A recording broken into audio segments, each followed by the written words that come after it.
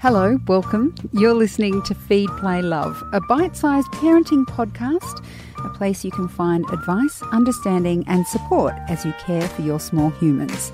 I'm Siobhan Hunt. We all know that children are priceless. You can't put a figure on how much you love your kids. Unfortunately, however, we all live in the real world, which means our children need to eat, be clothed and educated. All things that require money. So how much does it actually cost to have children? What do we need to think about and plan for? Effie Zahos is the editor of Money Magazine and the author of A Real Girl's Guide to Money. Hi, Effie. How are you? Hello. I actually didn't write the preface of that. It's from Converse to Louis Vuitton. I can't say it. Louis Vuittons. Louis Vuittons. Yeah.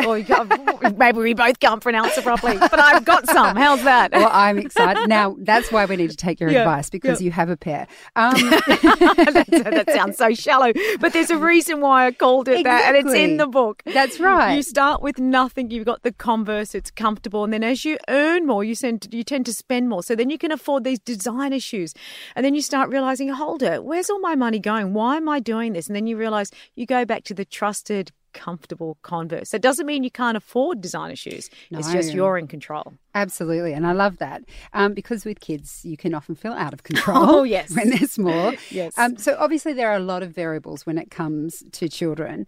But is there a minimum we can think of when it comes to the cost of raising a child, let's say to primary school? Or even to high school. I mean, how do you put a number on it? 82,000. Look, it depends how you slice and dice these figures, because I have been in trouble when I talk about the cost of raising kids, because it can be two children going through a private system. If you want to go that way, you're looking at $1 million.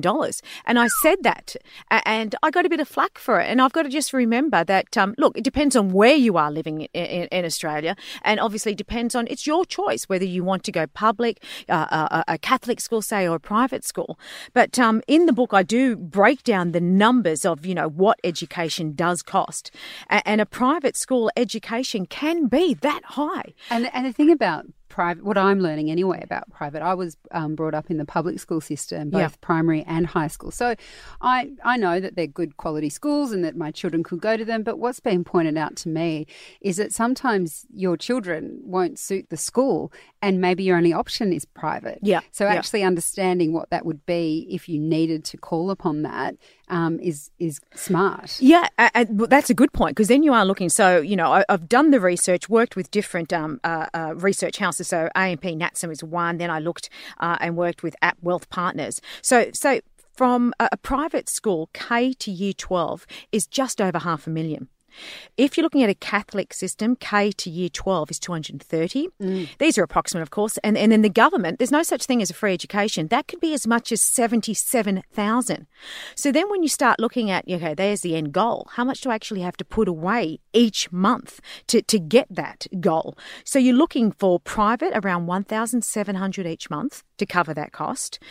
Catholic around 730, and government around about 260 to 280, depending on where you're investing. Is it an investment bond? Is it exchange traded fund? Or are you putting it in your mortgage? Yeah. So kids aren't cheap. No, and it's so interesting about primary school, because when my daughter started school, I'm like, yay, no more childcare fees, we are so rich. And then at the end, not even full way through the first semester, I got a bill for about $436 or something around that amount for primary school. And my husband's like, but primary school, public school's free, isn't it? Yeah. And I looked and I went, okay, well, the voluntary part of this payment is the $60 for something, but the rest you have to pay, right? So that 82,000 figure I gave right at the beginning, that is what's what you can expect to take a child from age 5 to year 12. Look, in a lot of cases, if we thought about this before we thought about having children, I don't think we'd have a problem with the population. I think. But look, we don't look at children as a return on investment, do we? We shouldn't. No. We shouldn't. Well, that's why I've got two. I can hedge my bets. If one doesn't, the other one hopefully. No. We shouldn't look at it like that. And of course, it's the ultimate gift to be given. But having said that, a lot of us probably don't we feel the pain, but in a lot of cases, it's a cost that just comes out as you go along. You have your child, oh no, I've got to send them to your school, and yep, I'll just change my budget a little bit and pay that. And a lot of cases, if we're not prepared, that's the stress that comes into the household. So, it's stressful enough being in a relationship, whether you choose to get married or not, just be in a relationship, then a child comes along, then the finance comes along. You can see why, people that have children are so frazzled, because if it's not planned, these expenses can cause an emotional drain on you.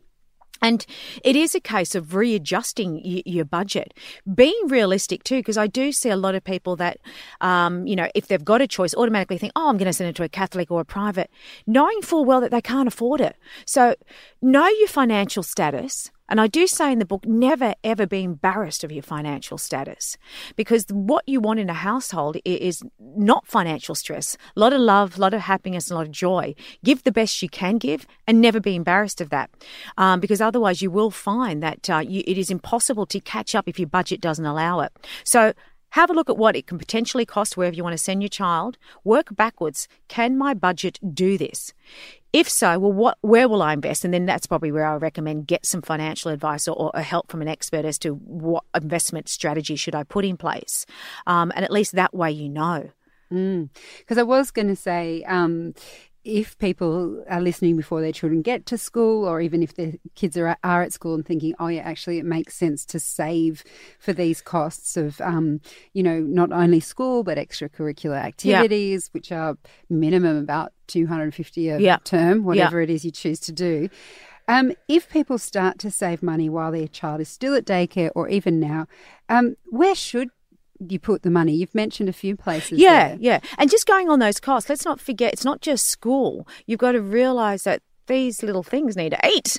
They need to be clothed. You need to transport them around. Actually, in the younger years, your biggest expenses are definitely food and fuel. Wow. Getting them around, let's not forget about that. So it's not just education. And it's also, you can have that first child syndrome, whatever you call that. Your first child, you just want to give them everything. Yes. You want to give them a Beyonce-style party, which I believe she threw down $200,000 for her child's birthday. Oh, bless. And we do... I wouldn't mind that $200K myself. And we do see that with parents, don't we? That the ridiculous amount of money that is spent.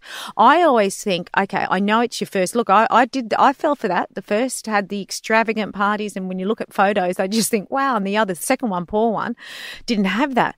But what is the opportunity cost foregone by doing that? So when you think about it, is $500 to spend on a birthday party the best way to give your 5-year-old that? Or would you rather put it into an investment for them? So when they're 18, it could actually be double that. It doesn't sound like much, 5 to 1,000 when you're 18, but what I'm trying to say is the magic of compound interest. It could be placed somewhere better. Is it better on your credit card if you've got that, or your home loan? So let's not just think of schools fees as the only fee for kids.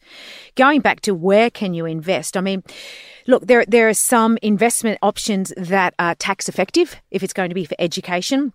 So, the school bonds or insurance bonds, whatever you like to call them, they may be worth considering.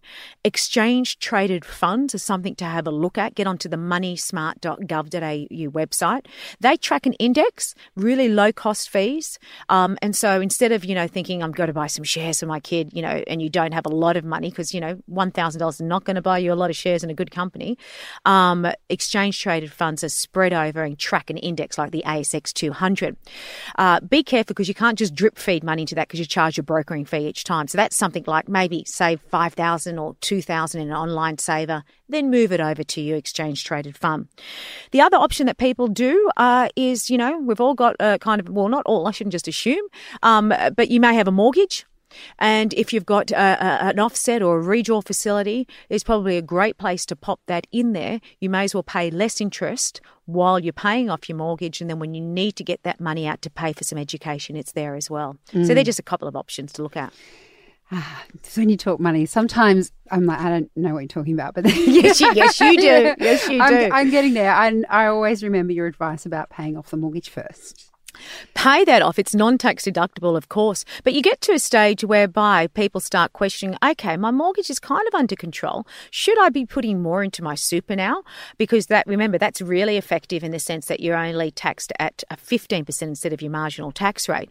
Or should I buy an investment property? Because right now, property, depending on where you are, you can pick up some good buys. Yep. So again, that's where I suggest go see an advisor and play with those numbers. But normally what you're looking for, if your mortgage is 4%, which it is around now, it's a lot lower. Hopefully you're paying a little bit about 3.8. But let's say 4% for the sake of the exercise here. You want to make sure that if you're investing outside that it's way more than 4, because you'll also pay tax on your investment outside. So you're looking at least probably a 7 or an 8% return outside of your mortgage for it to be worthwhile. Where are you going to get that this time? Remember, interest rates are at record lows, so it's quite probably risky where you are investing, although there's some of these exchange-traded funds have done quite well. Yeah. Well, speaking about the cost of things, where can we save money when we have young children? Because sometimes it can feel like you're just living week to week, like you're just spending money on groceries and clothes because, like you say, children grow. You say in the book, it's unlike us. We can buy something and keep it for 10 years. Children need something every winter. That's right. Where can we be saving money when they're young? Well, no, when they're young, and my mum used to say this to me all the time, just didn't get it. I do now. Small kids, small problems. Big kids, big problems. Because as they get older, it just doesn't end. I've just had one that's finished high school and now has gone to uni. And through those later years at high school, the costs were crazy in the sense of, braces are required. She suddenly discovered designer clothes, for goodness sake. Who has She was checking out your Louis She Vuittons. was checking out mine. But her foot's a lot bigger than mine, which is, if I could control it, I'd get a daughter with the same size completely. The costs there got a bit out of control in the sense that, we have to get realistic here. Hey, you don't need designer clothes. I know they get onto social, so they see and get inspired and influenced and so on. Your mobile phones, the digital cost of having a child. And that starts right at a very young age. Your laptops, your whatever the case is, what they're looking at. I guess, when you look at a small, a 5-year-old, say, if you're looking at still those primary school area, it is those key groceries, their hobbies, their sports, the holidays. And look, some kids have mobile phones even at that age and toys. These do not need to be brand new. I think we've got to stop putting so much waste into this world. I mean, have a look around in your house and just see how much stuff do you have? A lot. Yeah, a lot. Do you need all that? Hand-me-downs are great. Clubs getting together, libraries, borrowing toys and so on. There are ways that you can cut costs, and it is hard with your first child. I understand that. Try and remove yourself from that position and just say, okay, yes, this is my first child, but they don't have to be brand new and designer threads and everything, because they grow out of them. And also work on that opportunity cost. If I'm spending this much on my child now, wouldn't they be better off if I put that in an investment account for them? They'll thank you more. They'll remember it more. They're not going to remember those designer little outfits when they're at 5 or 6. They will remember a nice sum of money on their 18th birthday. Yes. Yeah. In your book, you write, I strongly believe money lessons are learnt, not taught. Mm-hmm. What do you mean by that? Yeah. When you look at financial literacy in Australia, we're taught financial literacy. There's a lot of information that's out there about financial literacy. Look at the results, though. So Hilda came out with a survey, and I urge everyone who's listening, the parents out there, take that quiz. It's only 5 simple questions, and I call them simple because they are simple. I'll give you one example. If you had $100 in a bank account that had no fees and it earned 2%, how much money would you have at the end of year 1? Okay, so there were 5 simple questions like that. The results showed not only a huge gender gap in financial literacy, but the results were really both bad. So almost 50% of men got the whole 5 right. Only about 38.8 or something like that, women got the whole 5 right. we failed. We failed. Men were 49.9, I think. So, yeah, both of us failed, and there was a big gap. So what I mean by that is that you can talk to your kids till the cows come home. Does that necessarily mean they're going to do what you say or be successful? That sounds terrible. They're only 5. I'm saying, are you successful? But you know what I mean. What I'm trying to say here is that you actually need to let them physically do it. Let them make the mistakes and get them to learn through behaviour.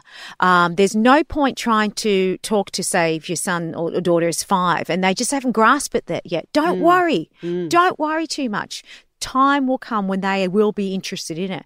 And I'll give you an example with my own kids. So one's now is 18 on Friday, and then the other one is 12. She was ready to listen at a young age. And when I mean young, wasn't really young, 7 or 8. The other one only now just opened a bank account, and he's 12. He just did not trust banks. I don't know where he gets that from. He wanted the cash in his wallet. And he wanted to work in cash. He's an old soul. Wow. So I had to get him into the digital side, and he was really ready. When he was ready, he was ready. So, you know, got him online, put his goal. He wants to buy a car when he can get his license. So he's put his picture of a car there. So it's visualizes, he's learning it. He knows how much he has to save each month to get to that, and I will match it if he does. So he's on his app all the time now. Is it there? How's his saving going? How much interest? He was very disappointed the interest was so low. But I am trying to teach him that, you know, at the moment the cash rate's really low. Your children are going to be so astute. Oh, either that or very, very tight with their money. One or the other. I love it. Effie, thank you so much for coming in. Thanks for having me. That's Effie Zahos. She's the editor of Money Magazine and author of A Real Girl's Guide to Money. For links on where to find the book, head to the notes of this episode. Feed, Play, Love is a babyology podcast produced by Elise Cooper and presented by me, Siobhan Hunt. You can get in touch. We'd love to hear from you. Email us at feedplaylove@theparentbrand.com.au. See you next time.